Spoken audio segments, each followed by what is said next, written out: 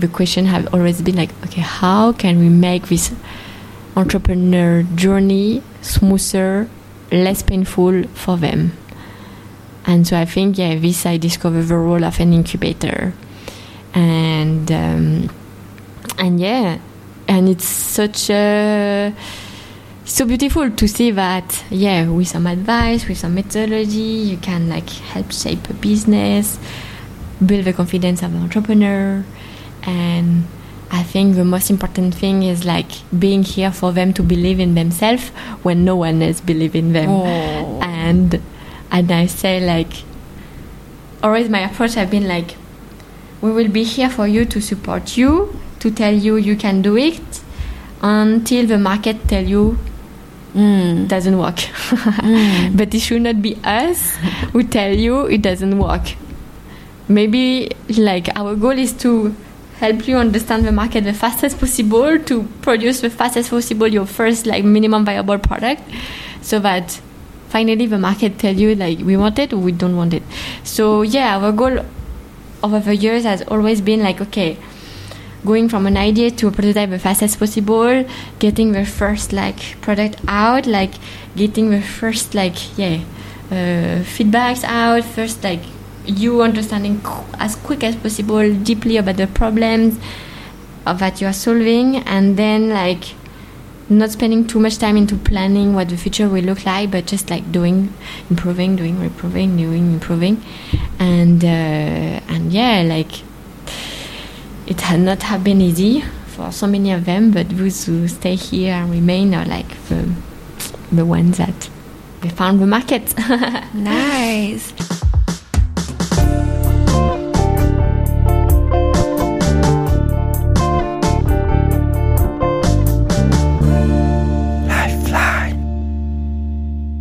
Hey everyone, I'm Dean Long, the host of Lifeline Podcast, where we are going to have deep conversations with changemakers from all around the world, working hard every day to make the world a better place. My guests share about their journey, what impacts they are having, what are their challenges, successes and lessons learned along the way, and I hope you can take away a few things from these role models and apply it to your own journey as a changemaker. If you like this episode, you can share it with 2 of your friends, put a 5-star review or comment on Apple Podcasts, Spotify or YouTube, and of course subscribe to receive every episode and continue learning from all these role models. Alright, let's get started with today's episode and I hope you enjoy. In today's episode, you will meet Mélanie Mossard, who is an ecosystem builder specializing in emerging markets, CEO of Impact Hub Phnom Penh, onboarding coach with Impact Hub Global, and also fellow of Frontier Incubators. Mélanie started her career as an unpaid communication intern and 7 years later became the CEO. Since 2015, Impact Hub Phnom Penh has supported 403 teams of 850 people to grow their social enterprises, provided $245,000 in grant funding to 51 startups, ran 27 entrepreneurship programs, grew a team of more than 25 people, and so much more. She goes through her journey coming from the French countryside to studying in an international business school, her time working in a salad factory or volunteering with Peruvian moms, and how she's been creating life-changing opportunities for herself.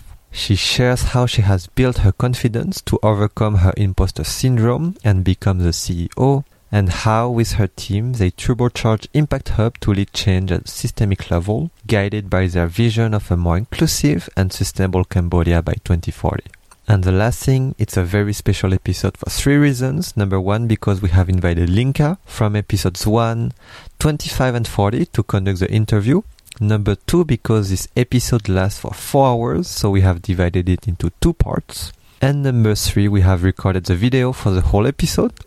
So if you want, you can switch now to YouTube and you can see everyone's faces. So enjoy part 1 and see you soon for part 2. Hello, Mélanie. Hello, Linka. Yeah, so happy, so excited for this episode. So for those of you who are more used to, who are expecting Ding Long's voice, you might be wondering, where is he? Don't worry, he's in the same room with us. He's behind the camera and managing all the productions. So it's a very new experiment of the episode that I'm the host of today. So I think let's follow the same track of all the Lifeline episode. Just a reminder of all the listeners how I know Melanie.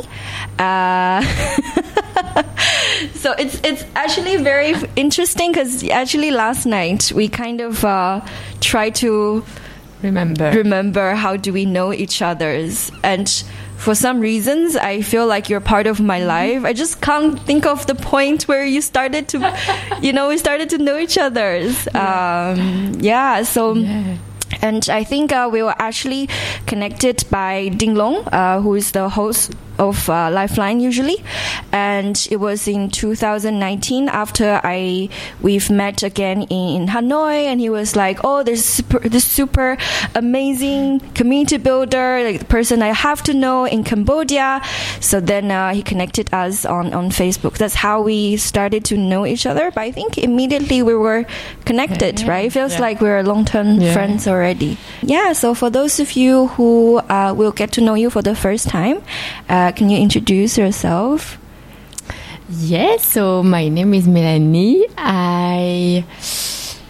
So how can I say? So I come from a very small village in the west of France, near Nantes, between the city and the sea. So it's very nice countryside place. When I was younger, I was like, oh no, I don't want to live here. But now that I grew up, I'm like, oh, this is such a nice, relaxing place to be. And so I grew up my father is a farmer. He actually until last week, he was a farmer, and I just retired this week, so it's very special day. But he was taking care of cow to make milk, and then also of making wine. So very hard life, I would say. I think from him I discovered what is it to be a very hard worker, and really also these challenges in agriculture that I can talk later about, and I think he is really a farmer entrepreneur. It's managing a farm by your own. It's you have to do so many things, and I feel I really found he's an entrepreneur. And my mom she's a social worker, so I discover all the social world and more how to help others and how to care for others. So I think since I am a kid, I have these two values in me without really, but having in my mind that I will never be a farmer and I will never be a social worker. And so, I was like, let's see what I can do in the future. But I want to highlight, a few things. I come from a place where actually no one really speaks English so much. No one speaks other languages, not really exposed to what the outside world is. And for me, speaking another language is something so wow. I remember my first foreign friend was a girl, Andrea, from Ecuador, and she was studying in my high school. And then when she arrived, it's the first foreigner I ever met in my life. And then I was like, how can we be friends with someone from a foreign country? Because I think we cannot laugh at the same joke or something like this. I thought it will be hard to understand each other, or we will not have the same humor or something like this. And then I realized that we were laughing together, and I was like, oh, wow, we can actually be friends with someone from another country. Oh my god, I was so wow. And then I was like, okay, one day I will go to Ecuador and I want to learn Spanish. I want to to explore the world. And I think just this one friend kind of opened me the world. And then after that, I was like, okay, I want to do a business school. I can talk to you more about this after. And then I went to study to Peru. This is where also I discover so many things that you can ask me further about. And then Fast forward, I ended up in Cambodia. Another story to tell. I'm just giving the teaser right now of all the chapter of this episode.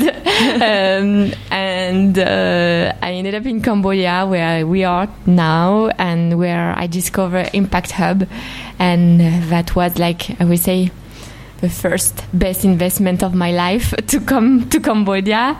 And, like, yeah, almost 7 years later, I'm still here, and I'm so proud and so impressed by what have been happening in the past 7 years. And yeah, like, so I'm really, I feel like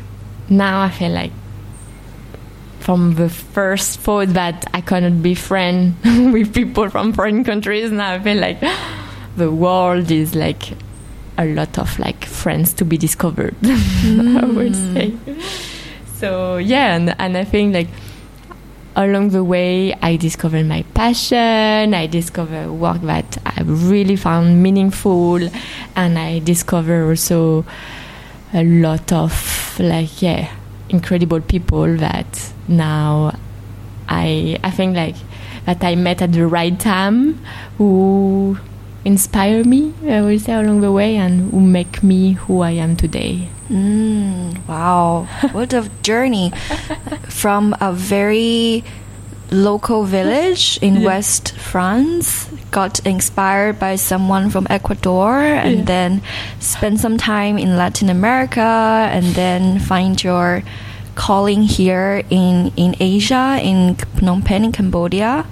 Yeah, like so many aspects to dig deeper. Maybe start from, the beginning of the journey. So for listeners who never been to France, or they only know people from Paris, can you describe a bit about what is the difference between a very local village in France, and I'm sure you've been to many villages in Asia. What's the main difference, or how can people never been to Europe, villages understand? I think so. I think so. So village life is very quiet, but we still we have roads, we have car, we have to move around, we have to take the car. Like when I was 18 years old, plus one day I passed my license, this was finally I can move alone, because everything is quite far from different places. So it's really important to pass your driving license when you live in the countryside.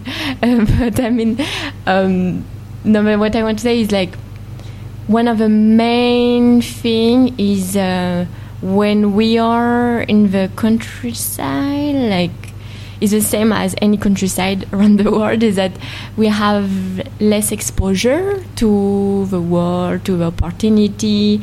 It's you have maybe less role model around you in your school. Like people are just encouraged to stay in the neighborhood, and it's normal. It's not really something that people are pushing forward. Like when I first say, oh, I'm gonna study in another big city in France, we're like, really? But there is business school much closer to your hometown. You don't have to go this far. Don't go there. Trying to stop me. I was like, no, I want to change this, and so I was always and I want to say something also I was studying economics in my high school, and then I had one class on sociology. And I don't know if you know about this theory where it's about reproducing, a theory that say that what your parents are doing, you're gonna reproduce the same statue. You're gonna the chance for you to become a manager if you come from more a farmer background, or then your chance is maybe 2% or something like this. And when I read this, I was like, why? I want to be part of a superset. Like I was like, oh, but like I don't want my life to be dictated by what the books are saying, but reproduction, like social reproduction, that you have to do whatever your parents are doing. Like I think it's something that I was like, oh, like yeah, like but I. And so I was like always like, oh no, I'm smart. I will go to the further I can at school. So even my teachers, they were like, yeah, you can do this, but they were not really suggesting me like to go to the best schools. It was me like, and my mom especially, she was like so like pushing me to join all the like open doors of universities of like, okay, see this. Like my mom, she was very like so good at exposing me to the things that I like a lot of my friends were not exposed to, because she really wanted me to be exposed. So yeah, I think exposure is the main thing.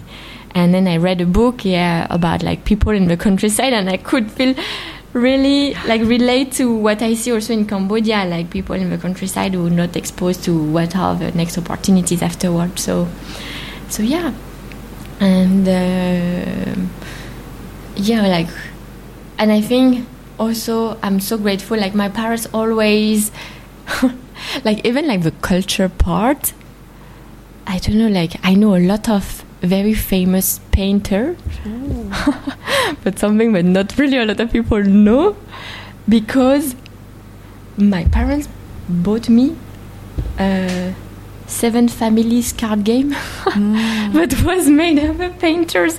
So actually, like, I'm so grateful for my parents for like during our very small childhood, they gave us a lot of like exposure to culture without like having to bring us to a museum in Paris, you know, like like kind of small hack of like, okay, like just give us a small card game, and we didn't really have any other small card games, so we just paint shows. So it's like, yeah, so I ended up having quite I was not so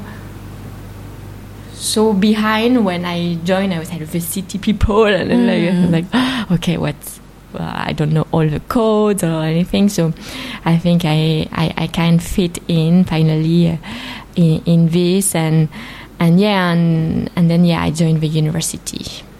Nice. Cool. Thank you so much for sharing your the picture and perspective in the countryside. I think it's for me, I find it very interesting that the similarities between the countryside in Europe and Asia, you know, how people have less exposure to different opportunities and less exposure of like role models, knowing what is possible, you know, different alternatives or different choices of life, and also how, you know, people expect each others to stay, not, you know, going out or do a lot of like maybe crazy stuff. So how does it, any experience or what's the journey like? Because yesterday, actually, with another interviewees, Monorom, you know, we talk about limiting belief, right? So I think what I understand is that people, where you grow up, people have this limiting belief of, you know, what they can do, what they cannot do. So how do you transform from, you know, get rid of this limiting belief and, you know, break the cycle and become the, you know, going, you know, not, as you mentioned, not become like farmers after generations. How do you... I think...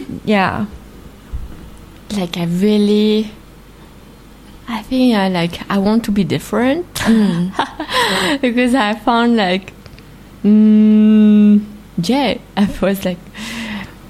Okay, if there is 1% of people who can do it, it means that it doesn't mean 0%, it means 1%. Can I be this 1%? And so I was like, always like, I was quite like, always like quite competitive, I would say. So, like, yeah, I was like, okay, let's go.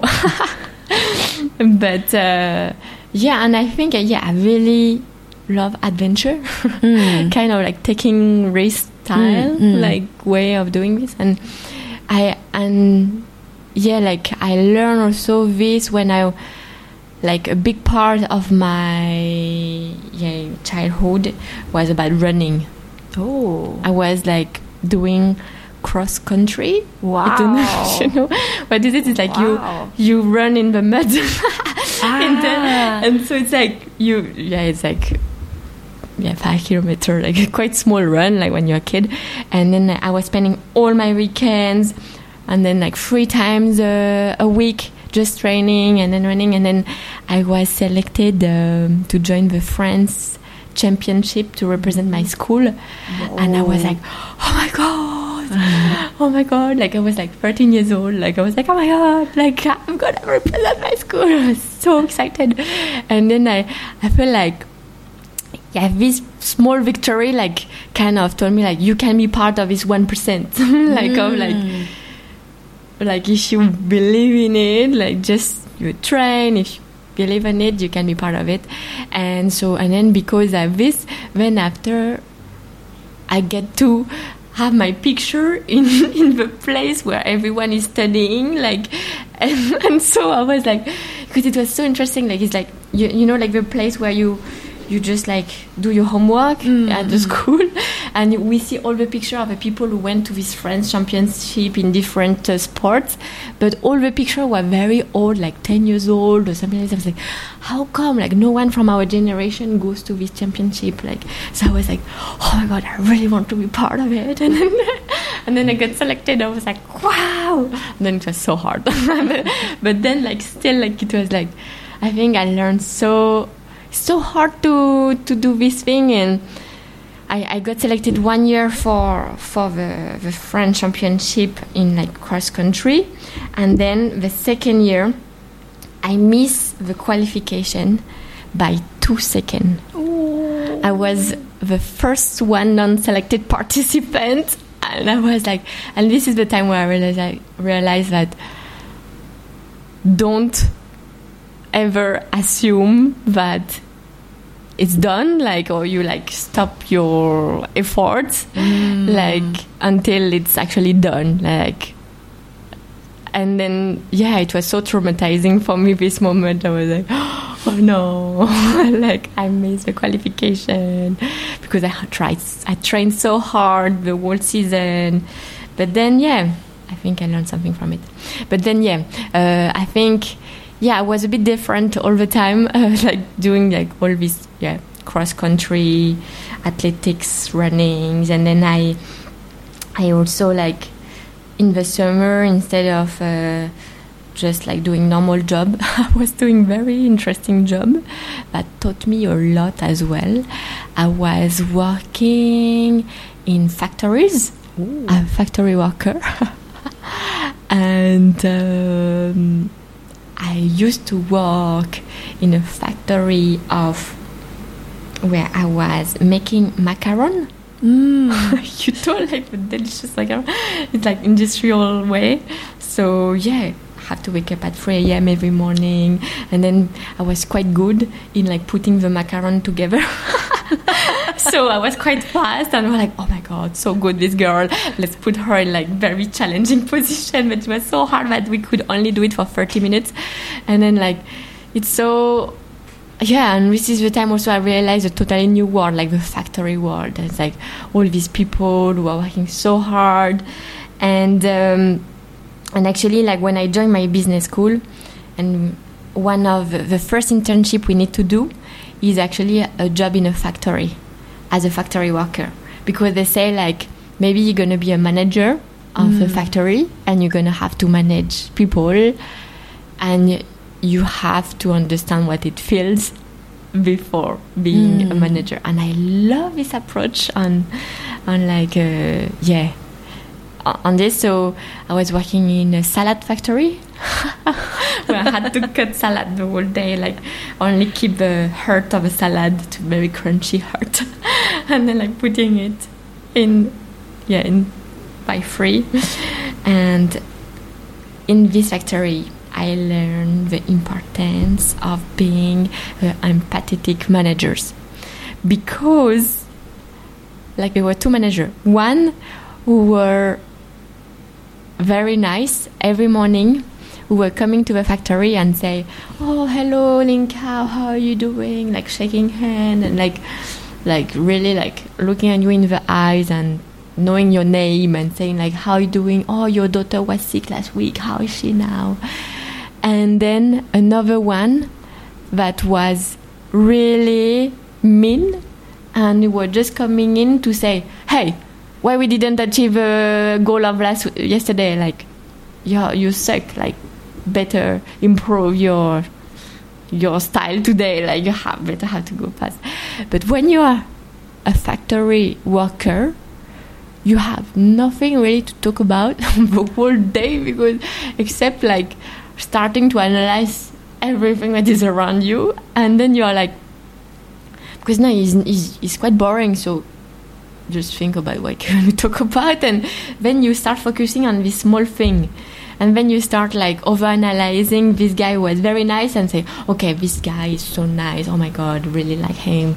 And then you start like backstabbing the other one that was so mean, and then you start like being quite contagious, this kind of hatred feeling, like where people are like, "Oh yeah, you're right, like this guy actually is an asshole. I don't want to work for this guy. Like, why like he speak to us like this?" And then like people start like kind of like motivate each other to think that this is so stupid what we are doing, and then start like being so like even like destructive of like what we were doing, like didn't really care about the quality of our work anymore. And I mean, it's so interesting at how I saw like, and so ultimately like the group with the people I was like made a small revolution and they were like, no, we don't want to work in this condition.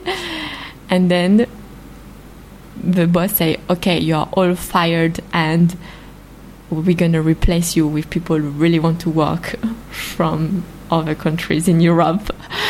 And you're all fired. Bye. And then I was like, wow. And all of this happened in the 2 months I was there. And I was like, super interesting, like how everything started. It's like just by having someone who didn't, I think there was maybe deeper things, but the starting point, the trigger point was like the consideration of the people as individual, as human, like the empathy that you put in people. And like, yeah, I got fired as well because I was part of a thing. And I tell in my internship report, I say, okay, I was fired, but I understand all of this. And then I got like 20 out of 20 of my internship report, like because it was like the best analysis case study I could ever imagine of like, yeah, how to treat people, how to create a working environment, how to, yeah, like the importance, like how hierarchy works and doesn't work. So yeah. So I'm super, like my business school is really interesting in terms of opportunities they gave us the whole time of our university life. Oh, cool. So yeah, so if I think, starting from running and, trying a lot of things, and then I think for me, it sounds like the process of, that you believe that you can do it, and then your experience confirm that confidence. But I think what's also more fascinating is that, the second year that you didn't get selected, but instead of just telling yourself that for the next opportunity, maybe you can't do it, you told yourself what you've learned. So you focus on the learning, and same experience with your internship with the Seller Factory, right? So you focus on the learning instead of telling yourself what you're capable of or not. I think that's part is super, super fascinating. Like you always have this reaffirming belief of you can try to do something and you know, try your best, and if it doesn't work, you at least learn something. So and then connecting the dots between the Ecuador girl and then business school. So maybe connecting the dots, like how does your experience of, you know, the girl open up a bigger world to you and then lead you to studying in the business school? I think so. First, on the first day of the business school, they told us at the end of this business school, you will be able to stand in front of a crowd of people in English and speak out loud like what you believe in or something like this. And I was like, no, I think it will not apply to me. Like, because just like, so I almost failed for this business school. I think I was part of the 10 last people selected in this business school out of like 700 people. Because my grade in English, I had like 6 out of 20, like really bad. And when they put such a low grade, it means like your level really sucks and they want you to feel it. But my motivation grade was like 19 out of 20. So they saw that I was motivated. But my level of English was really terrible. So and I was so afraid to speak in front of anyone. Like, this is something that is quite French. Like, we are never taught to do presentation too much in front of people. We're not really confident in this. So, so on the first class they give us is theater class, like kind of like improv in the school. And they say you have to do a 5-minute presentation in front of an audience and make them feel something. And it's like, what? Speaking for 5 minutes about something and being improvising something. So scary, but another very good, perfect thing you need to do when you start such an experience like this. So, really improve all the confidence of the class, and I think really good. But this was in French, so not yet to the level of doing it in English. No, but I really, really like, if there is anyone who want to run a school, bring this theater class in your school, because it's really life-changing. And then the school, like most of the teachers were foreigners, like 70%, 90%, I think. So it's interesting. And then you have, from like the third year, we were only maybe like 20% of French people, and the rest is only foreigners studying in the university.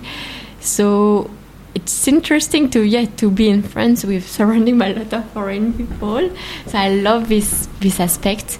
And actually in the first 2 years we were more like, because we are a bit afraid of foreigners, like still we don't really mingle so much. But what is interesting is like, so for this school is everyone goes to university abroad on the third year. And it depends actually on your ranking. And so it's super cool what's happening is like they put every one of us in an amphitheater, and then they call us one by one, and then you have the university choices and the number of spots available in all the university.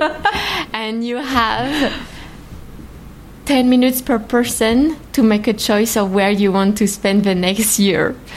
And it's like so crazy this day. So it's like the first person say, okay, I go to McGill in Canada, I go to La La La in Hong Kong, like, and so it was like, so first like it goes quite fast, but then like the people who are the less in the ranking is like, oh my god, should I go to India or should I go to Peru or should I go to? But for me, I was like 56. So it was quite good. So I was like still a lot of choices, and all the people before me were like to Australia, Hong Kong, Canada, US, all of this. And me, I say, I'm going to go to Peru. And they were like, huh? Peru? It's not really like a place like people go. But they was like, yeah, like, I don't want this is going to be the best learning experience of my life. Like, let's be totally, radically different. Whereas, and it's quite close to Ecuador, so I can.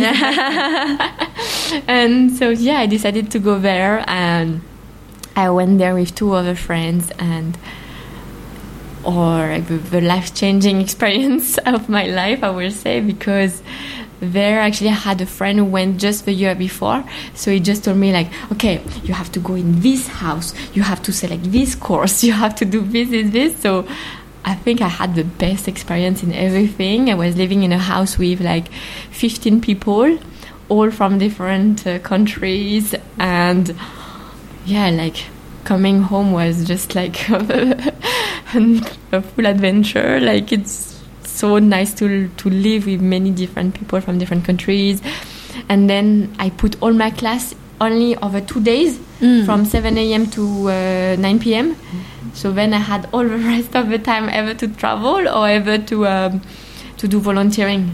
And I was volunteering in a place where mom who got mistreated by the husband, but who were pregnant or have very young kids, were staying, kind of like hiding from their husband and being like in a safe place for them.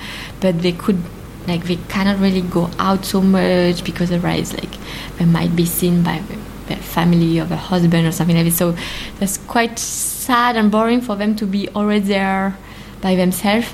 So we were going there every week for 1 year to just like chit-chat with the mother, play with the kids, and like organize birthday party, like organize big games with my friend. And it was such a beautiful adventure, like to meet these people and to understand their reality, and being able to give them another perspective about the world as well, because they never met anyone from our country. And I love this like consistency also, like going there every week for 1 year, like you really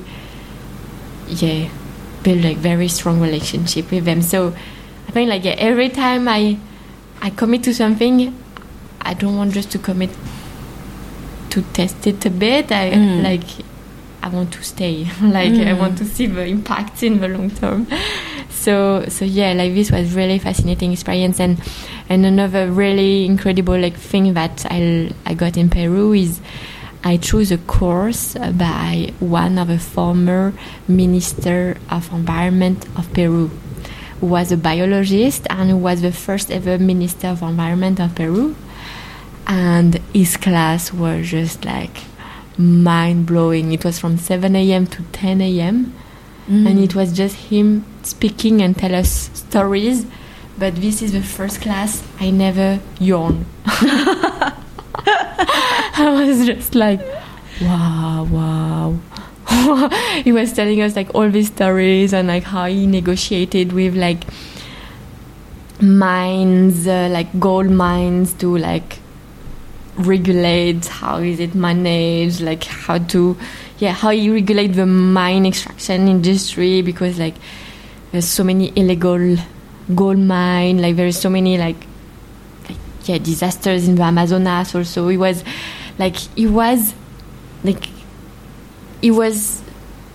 because there's a lot of farmers in the Amazonas or like indigenous communities who are selling their land to like big factories, and so they were posting in newspaper like they were selling the land.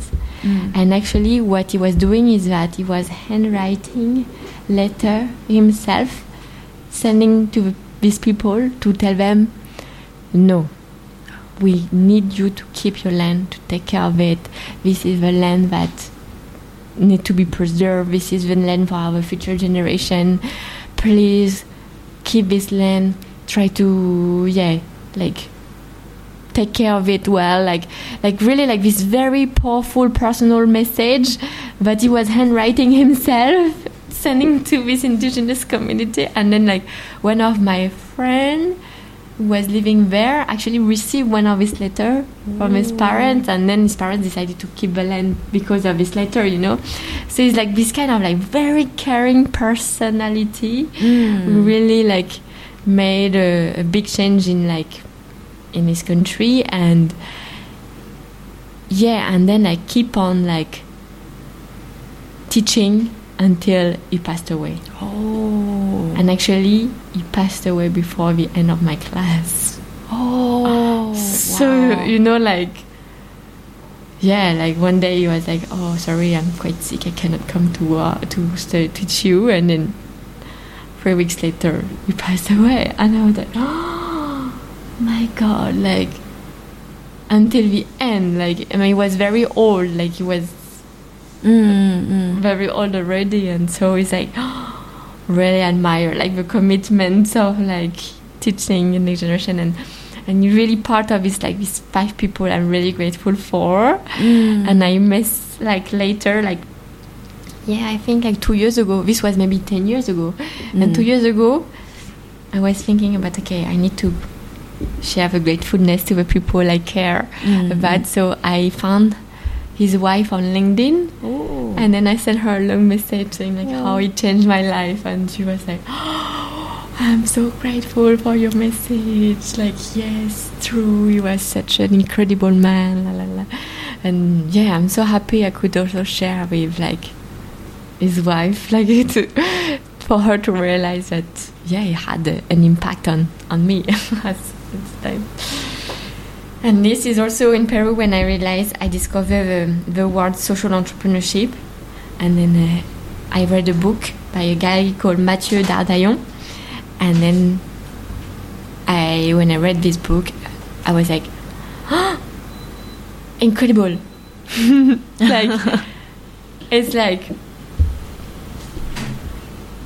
all about business, like the more like the efficiency of business approach in solving the world's problems that I start seeing in the world. So I'm like, oh, magical how these two words come together.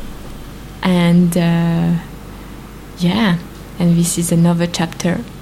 But I just want, I want to say something like I discover also, like, because my family is quite Christian, quite Catholic, and so I also join a lot of Catholic events. I joined like big World Youth Day where we were like 2.5 million youth to meet the Pope. And it was like just like mind blowing, like this concentration of people in one place, like in person, in Madrid. Okay, incredible. But then in religion there are still few things that I don't really relate to. I was like, yeah, to be honest, like all the things about like God or something, I found it quite boring. Like I can't like, I can't really relate. Like I'm like, yeah. But then I still like really love the values of the religion. Yeah. Whenever we don't talk about like all the like rules, I would say, of a religion, like all the rules, I found it so annoying. But all the more like the spiritual approach that actually we can find in any religion, like this, I found it super interesting. And then I found that maybe actually social entrepreneurship is like all this belief of like you can help someone, you can like care for others without having to talk about all this like more like religious stuff that I found less inspiring. And so that's why I was like, just want to get the best of what I like already. I'm going to go in this direction. So yeah. Whoa! Wow! Yeah. It's a very fascinating journey, and I think, like there's so many things that to connect, right? Like from someone grew up in the environment where no one speaks English. To spend whole year in Peru with all the international people, and then spending time studying business, but then spending free time for social work in the with the mom, the safe house. Yeah, I think like everything that you are doing is like, it makes so much sense. And then seeing how other people devoted his life for a cause, and then like feeling, and then you took that spirit, and I think like connecting with people, that's something that you do naturally, right? So yeah, and I think you open up a very important topic. And let's dive into that, social entrepreneurship. Yes. So yeah, and did you read the book when you were in Peru? Or? Yeah, I read the book, and I really recommend this book for all the French speakers listening right now. It's à la rencontre des entrepreneurs qui changent le monde. It's like meeting entrepreneurs that are changing the world. And actually in this book, there were, like the writer was talking about a train journey in India that changed his life, called the Jagriti Yatra. So I can tell you later about this. But just teaser. It's basically a 8,000 kilometer journey by train with on board 500 youth who want to transform India through entrepreneurship, don't really know where to start, and looking for inspiration. And for 15 days they go all across India and then stop in 12 places where they meet local role models that are like pioneering and innovating in like very key sectors such as healthcare, education, agriculture, and many more. And yeah, it's like really, really fascinating journey. So I was like, oh, one day, I will join it too. And actually, like, this happened sooner than I thought, because actually when I came back from France, from Peru, I decided to do a master in entrepreneurship and innovation, and I took a class where I was also matched with an entrepreneur. It was such a nice course, like really, really good course, like very practical. And then toward the end of the year, the school asked us, all the students, what will be your dream university in the next 10 years? As part of like the big visioning exercise, where they were asking so many different stakeholders of like what the new vision should look like for their university. And then I was like, and they say like price a trip wherever you want to learn new way of learning. I was like, oh, this is so cool, guys, we should motivate each other and like do it. So I did it with 2 friends, and yeah, my very funny friends, like I really love them so much. And then we created this like school, like very entrepreneurial, where like all like project-based learning, where you have some learning expedition and you learn how to do some project management, like you learn how to fundraise, you learn how to pitch your project, you learn you get mentored by senior, like, so I created like a lot of like special track, like at the end you do a TED talk or something like this. Like, so I created like a lot of very interesting experiential learning that were also very connected to understanding better about all the next challenges of our century, and also very international, very like action oriented. And so we won the first prize. So then we said, okay, where should we go? And so we decided to go to India and visit one of the place that the Jagriti Yatra stop. Because it's called the Barefoot College. It's a place actually where they are teaching grandmothers who don't know how to write or read, coming from very small villages, from very rural communities from around the world, who never left their village. They bring them to this small village in India to teach them how to be solar engineer. And the whole thing is that they think that if you train a grandmother, she has so much influence in the village that when she come back, she can influence everyone to lose solar power, and then she gonna be influencing other grandmothers. Well, actually, if you train a young girl, she might just leave to the city and leave a village. Wow, that's smart. And this is so interesting approach. And they were like, okay, but these grandmothers, they don't speak English, they don't speak even sometimes the language of the country. They have like their own dialect. So what they did is that it's all like the methodology is all like learning by doing and like experiential learning, like, and so so incredible, like going there. Like it was so wow, because I could speak French, Spanish, English, so I could speak to the grandmothers from South America, from Africa, and from a bit from Asia. And so it was so interesting to collect all the stories.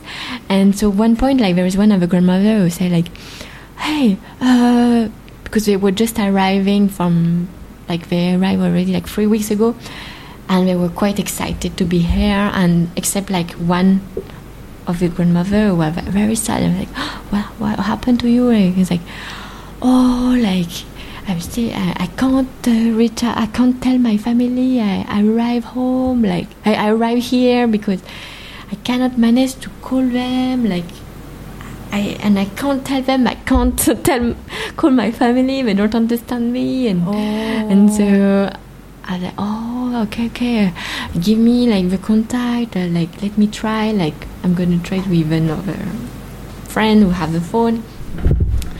And then like we went there, and then we realized that actually she doesn't know how to use the country code. And she didn't know the country code, she only had the number without the country code. And so actually like, so we use our phone, and actually we managed to, like through Skype, like you can connect phone landline, and then we managed to get to the son of a woman. And then they say, oh, is it you? Oh yeah. I was like, I just met your mom, she really wants to speak to you. He's like, really? Oh my god, my mom is here. And I was like, okay, wait, I'm gonna get her on the phone. And then so I run to her. I was like, I managed to get your son. And I was like, really? And she's like, oh my god. And later she start like screaming, and then she start like, I think I never saw so much joy in one person. And then like, so she started like calling all her friends, like because they were like usually 2 or 3 grandma from one village together. Like, oh my god, we're right. And then like, at the end, like during the call, they were like dancing. I was like, thank you God, and like they were like hugging. And my big boobs, like I was like small girl, and then I was like, oh my god, I love this moment so much. Like this beauty of like joy, pure joy, and I think like so when I taught them how to use the country code, thank you.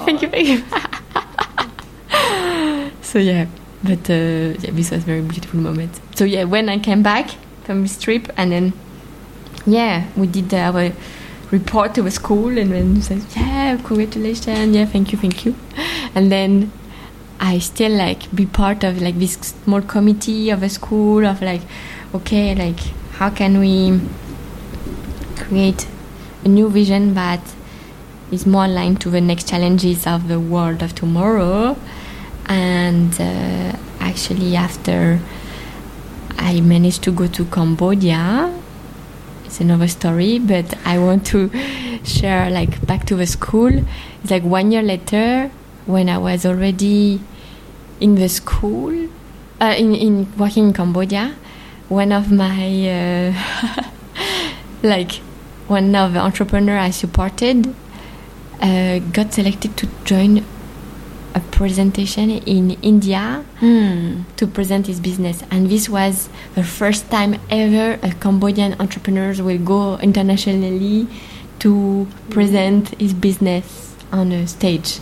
Wow. And I was super proud of this, and I was like, oh, I want to be here to be with you and help you on this, or like just be here to cheer you up in India. But back then, like, we were so poor with Impact Hub, so we couldn't pay for the flight ticket. But then I was like, okay, wait, I think the new vision of the school now is empowering change maker to build a better society. I will contact my school and I will tell them, maybe I can go, if I like what the work I'm doing right now is actually really this, like I can be like the illustration of your strategy if you want, like, and then I can like have this opportunity with this entrepreneur. So can you sponsor me to go to India with him, and then I can like share with you the story of like this entrepreneur and what I learned from this trip and whatever you want. And then they say, definitely, we sponsor you. Go there, and then when you come back, we're going to do a launch of the strategy, and we want you to tell your journey or how you get from who you come from to the job you're doing right now, and like kind of like illustrate this vision. And I was like, oh my God, okay. So I just go on this flight, and then we have a stopover in Malaysia, and then in Malaysia I was going first and the entrepreneur was following after. And then in Malaysia he told me, hey Melanie, bad news, I got rejected, I didn't get the right visa, so you have to go and you're gonna represent my dream home in India instead of me, and I believe in you to represent well my dream home and pitch instead of me. And then, so to be honest, this was like the most scary thing ever in my life. I was like, no, like, I can't like now MBS know how to speak English, but I never presented in front of an audience, and like can't, like, I was like traumatized. I was like shaking, like really, and I was so scared, like going to India alone, like don't know, like don't know anything. So I was so scared that in the plane, there was a girl sitting next to me. I was like, can I speak to you? I was like, can I tell you what's happening to me? Like, I'm so scared. I have to do this presentation, and I don't know. I cannot do it. And it's like, no, I believe in you. Like, and this girl like tried to reassure me, like yeah, I never met this girl before. And I was just like, and then like like. So I was like, okay. And then I arrived there, and they're like, okay, so then you're gonna stay at the Marriott and take the room of this entrepreneur. I was like, oh, I never stay in a 4-star hotel. Like, I always stay in backpacker hotel. I'm so poor on my life. Like, I don't have a clothes. I don't know what to do. Okay, so let's go. Oh, so that was like so like, and then I was like, oh, so much money spent on this crazy conference, and while all these entrepreneurs who are invited are so poor. It's like I was like, oh my God, this is such a crazy world where we are talking about poverty and like entrepreneurship and like resilience, and like how much like everything is so big and so expensive, and so I was like, huh? Such a weird world. Like really, like I was like, actually, like the money you spend on this hotel and the flight ticket, if you just give this money to my entrepreneur to buy a machine, it will change his life forever. And I was like, so the first time I saw like craziness of this world and such an inequalities of like how the money is distributed, and like I was like interesting. And but then when I was there, I met the founder of the Jagriti Yatra in India, and I was like, wow. So, and I told him like, oh my God, I'm such a fan. One day I will join. And I was like, I count on you, but yes, join the Jagriti Yatra, because I told him like, my dream is to do it in Cambodia, and he's like, first you have to experience it by yourself. So I want you to come first, and then you can do it later. I was like, okay, one day. And then so then I present on the stage, and my speech was more about like, I want you to know that Cambodia exists, and I want you to know that there is this emerging generation of young innovators that are happening and emerging, and like, come to Cambodia, invest your money in Cambodia, be curious. Like, these are all the pioneers we need to believe in to build this new generation of entrepreneurs in Cambodia. And I'm quite proud of my speech. And then I realized like, whenever you speak with your heart, just gonna go well. So it was very empowering time. I was like, okay, what they told me 6 years ago, that one day I can stand in front of a crowd and speak out what I believe in English. It was possible today. The business school formula worked for me. But so very I think this was a very key milestone for me after.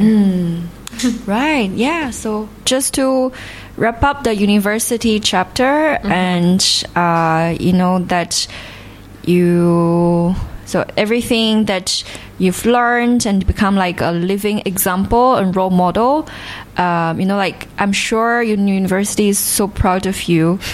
But I would say, so one thing I learned also at university is that if you, like, a lot of people criticize university, but if you go the extra mile, interact with teachers, try to be a part of the change you want to see in the school, and make like constructive feedback and suggestion, like, actually we are just waiting for students to step in and like do something. So I was like, oh my God, I had such a passive behavior for all my life, until I realized that just when you say what you want, and like, we are like, this is a good idea.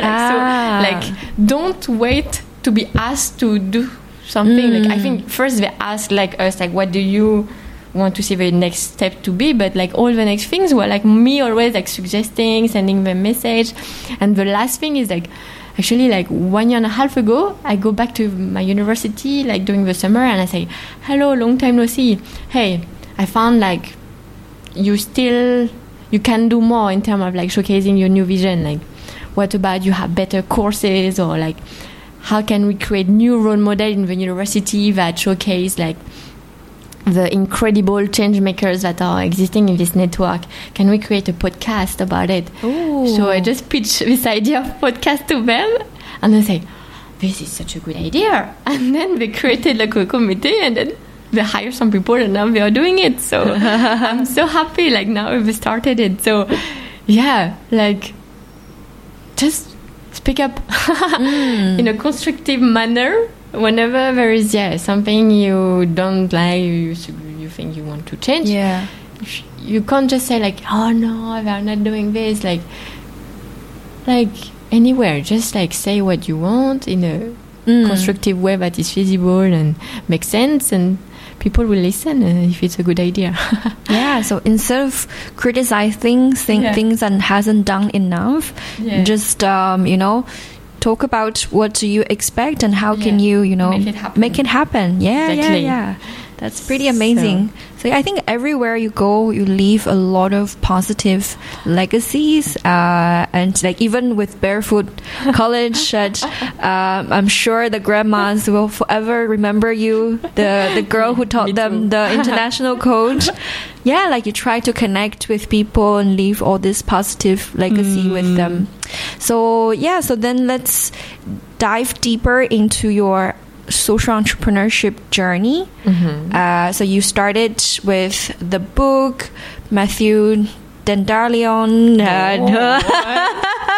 and then you found out the Jacqueline Yatra, and then you went to India to pitch on behalf of the entrepreneurs and talk about the ecosystem and stuff. So yeah, so how does everything started?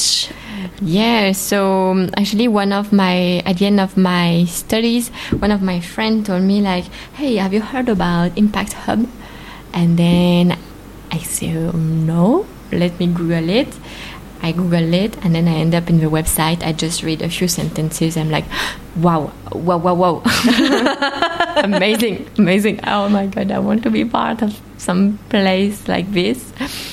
And actually, yeah, so what I did, actually, I just created a small presentation of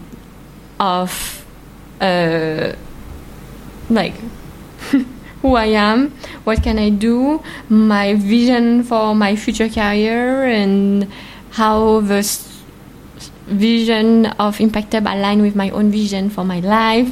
Just like a very interesting, funny, original presentation. I spent like maybe 1 hour collecting all the email address of all the Impact Hubs, people running Impact Hub around the world, and then I just sent like the same message to everyone. I sent one by one, and then I went to sleep. And then the next day, I wake up, and then I receive an email from Impact Hub Phnom Penh. I'm like, where is Phnom Penh? Where did I send it? And then, so yeah, like they were like, yeah, let's have an interview. And so yeah, okay. Then I do the interview. I say, yeah, so we just started. We don't really have a lot of money. So could you come and volunteer? Do you think, you can come maybe in 3 weeks? I'm like, huh? So basically, like, now I just have a job offer. Like it's real. Like they want me to come over. I'm like, wow, oh my God. So I talked to my parents, should I go to Cambodia for like not paid and just like go there? And I was like, maybe if I stay in Paris and I get an internship, I will pay just exactly the amount to cover my rent. I will still need to pay maybe $400 from my own pocket for the food and everything. Well, if I go to Cambodia, I might spend only $300 or $400 on accommodation, food, and everything. And maybe I'm going to have a much better experience if I go to Cambodia than if I stay in Paris. So, let's go! So I just went there and went here. And then I arrived and loved it. Like, yeah, I found it very, like I would say, my first impression was just like, okay, I have no clue about Asia. I have no clue really about also entrepreneurship, to be honest. So let's be an observer, a listener, like a story collector, and just like learn by observing. And I just spent a lot of my time observing, seeing also how like the co-founder of Impact Hub were running, like how they were managing the company, like learn everything. I was like another school. And then I had to do my thesis also on like before I graduated, and I decided to do it on like the emerging entrepreneurial ecosystem of Cambodia.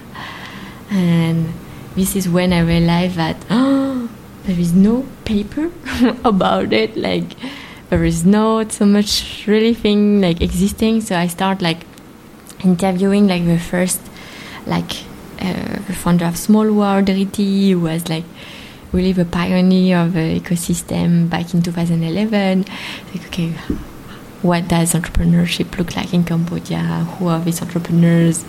And then like seeing like the first entrepreneur we were supporting at Impact Hub, and and soon realizing like all these structural barriers that entrepreneurs in Cambodia have, like the non-access to all this big international crowdfunding platform, because like Stripe doesn't allow Cambodian bank account to receive money, like how like hard it was for them to make their family understand what they were doing, how hard it was to find the right team members to join the team, because no one really understands what this job is and how hard is it to convince people to work for free at the beginning, to believe in something bigger than yourself, and to ultimately like start like validating the business and start generating revenue. So I realized all this hardship, and I was like, oh, these are like double heroes for me. Like they are like already like starting up a business is super hard, but like when you do it in such a context, like where no one believes in you, no one is like building any like structure to support you, like oh my god, it's super interesting. And like so then it always have been like the question have always been like, okay, how can we make this entrepreneur journey smoother, less painful for them? And so I think this I discovered the role of an incubator, and it's such so beautiful to see that with some advice, with some methodology, you can like help shape a business, build the confidence of an entrepreneur. And I think the most important thing is like being here for them to believe in themselves when no one else believes in them. Oh. And I say like, always my approach have been like, we will be here for you to support you, to tell you you can do it, until the market tell you doesn't work. But it should not be us who tell you it doesn't work. Maybe like our goal is to help you understand the market the fastest possible, to produce the fastest possible your first like minimum viable product, so that finally the market tell you like we want it or we don't want it. So our goal over the years has always been like, okay, going from an idea to a prototype the fastest possible, getting the first like product out, like getting the first like feedbacks out, first like you understanding as quick as possible deeply about the problems that you are solving, and then like not spending too much time into planning what the future will look like, but just like doing, improving, doing, improving, doing, improving.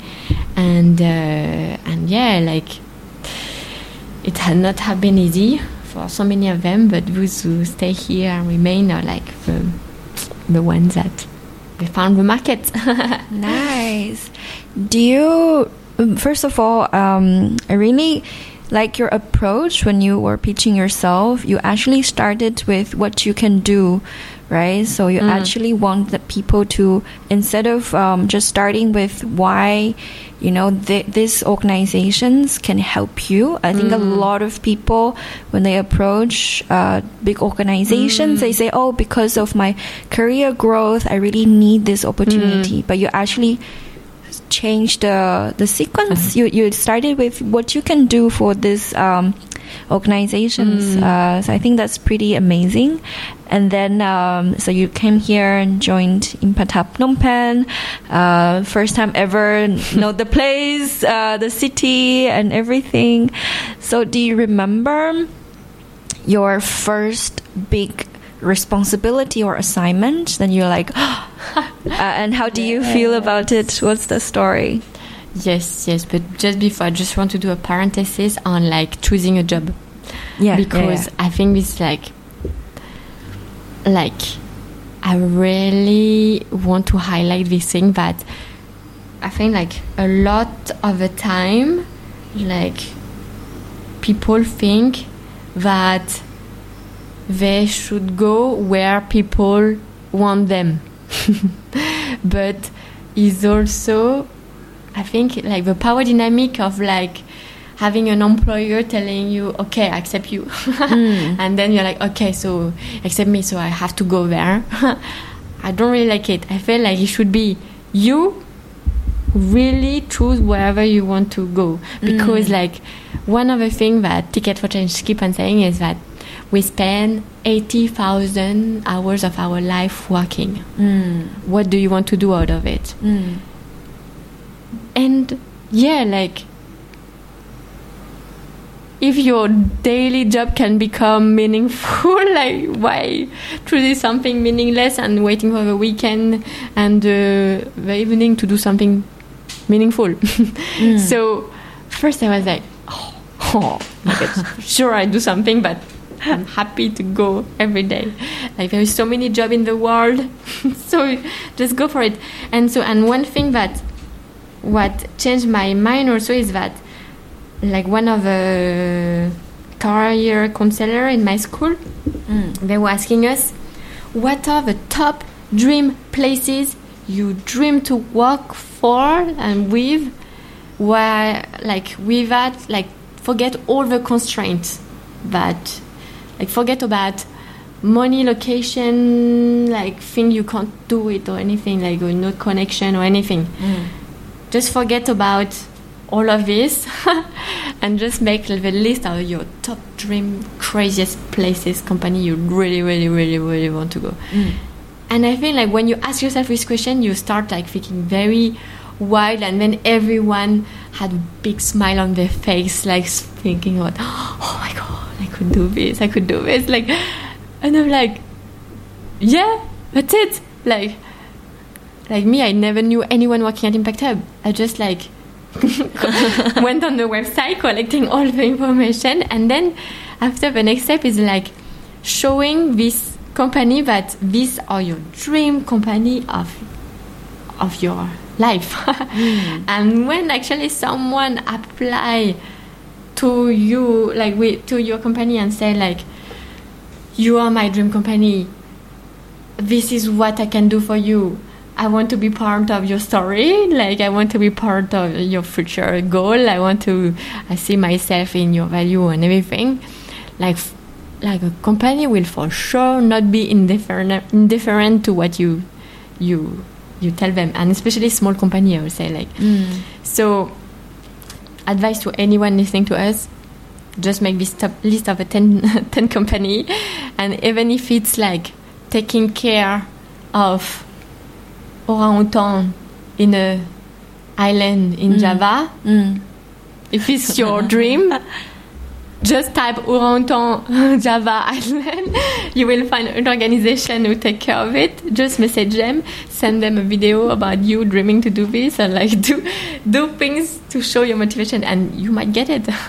And say you can come and volunteer, and then they have no risk to do and then to take, and then if it works, then it's the best for your life. And especially at such a young age, we have no pressure. Like you are only alone, and better even if you're single.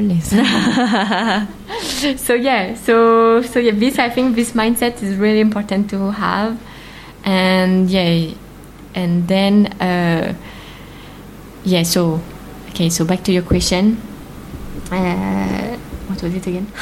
The first major responsibility? The first major responsibility I had was actually taking care of bringing the theory U of Otto Scharmer from MIT to Cambodia, because it was a partnership between the MIT and Impact Hub Global, and we had to do like local chapter to talk about this theory U, which is kind of like transformative process to look at a system in a different way, where you first, like I would say, sense what is around you, get inspired, like practice more like deeper listening, observe things that you never saw before, to like going deeper in learning more about yourself, more like going through an introspection journey before like taking action, and then like start like prototyping the future you want to see. So it's quite deep. Back then I thought like, oh my god, too deep, too complicated. But then when I found these 3 words, like inspiration, introspection, action, I was like, oh wow, yes, this is, I found it much more, put my own words on this, and I found it much more relatable. And so I kind of re-script the whole thing and then always like documenting what I was doing. And then I also like share it again to the MIT, like in a constructive way, saying like, oh, what about we use these words because it might be more relatable to people. And yeah, and they actually mentioned it. It's like a big thank you to Phnom Penh to bring this. And I was like, oh my god, so again, I was like, see, you need to speak up what you think, and if you say it in a constructive way, like people will take it into account. And so yeah, so this was like my first big mission, and I learned. I really love this process. And then another very funny thing that happened, another kind of crazy story, I guess. Like for, as I said, like it's all dot connected, everything. So 3 years before, I attended a conference in France, which was called it was the World Economic Forum for Responsible Economy. And there I met some people who talk about the gross national happiness index from Bhutan. And I was like, wow, this is so incredible. I'd never know about Bhutan. And then opened me the Bhutan door of wow, I want to explore something like this. And then this conference, there were the Nobel Prize from Bangladesh, Professor Mohamed Yunus, the mentor, and then also Antonio Meloto from the Philippines, from Gawad Kalinga. And I was like, oh, such a you listen a speech to someone and you're like, wow, so fascinating. And so and then this conference, they were doing it again 2 years later, and they were sending newsletters hey, so it's going to be about collaborative working environment, how can we build a better world, something like this.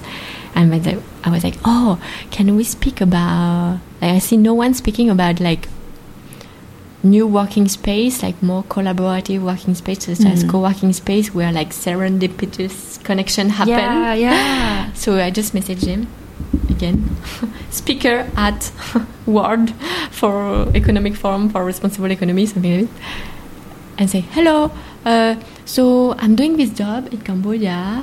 My role is to connect people together and make them do collaboration in the workplace. Would you be interested in me sharing my experience? Just send this. Again, back to sleep. And then morning. Oh my God, Melanie, your message is coming from the sky. We were looking for someone like you to illustrate this concept. Please come to France and speak about it. And then I was a speaker just after Antonio Meloto. I was like, this is so crazy. So yeah, and then people thought I was very famous person, been recommended by someone or something like that. I was like, no, I just emailed them. I just a participant, and then so I think all of these situations are the things that tell me don't wait for someone to open the door for you. Just knock at the door, smile, bring your best self, and then if they like it, the worst thing is that they can say no. That's it. There's no other thing to lose. So yeah, and the best thing, it can change your life. And all of these episodes are kind of life changing, but it was every time something I just send randomly an email that I thought maybe someone will read it one day or maybe not, and yeah, so yeah, I think it's pretty cool that when you are sending out all these emails, you didn't think about, what if the people see it, they don't reply, or what if you don't consider the consequences before taking actions. Right? Just you sent it and let's see. Yeah. I think it's pretty amazing. That's why you will focus on taking actions, because you just you focus on just do it. You didn't bother to think about, what if and everything. Yeah, and then you mentioned about your role, connecting people, making things happen, make people work collaboratively, and then you mentioned about making entrepreneurs know that you believe in them and then let the market tell them until the market tell them if it's true or otherwise, or you adapt, etc. And I remember your quote in Impact Up Phnom Penh. I don't know the exact wording, but it's like, never underestimate the power of a small group of people, the changes that they can bring, right? Can you elaborate a little bit more about maybe on your your responsibility, bringing people together and then making them knowing that they are believed in, and and then your belief in the changes brought by a small group of people. Congrats for listening until the end of this episode. Of course, to best support Lifeline, you can share this episode to 2 of your friends and subscribe to the next episodes on any platform. See you next time!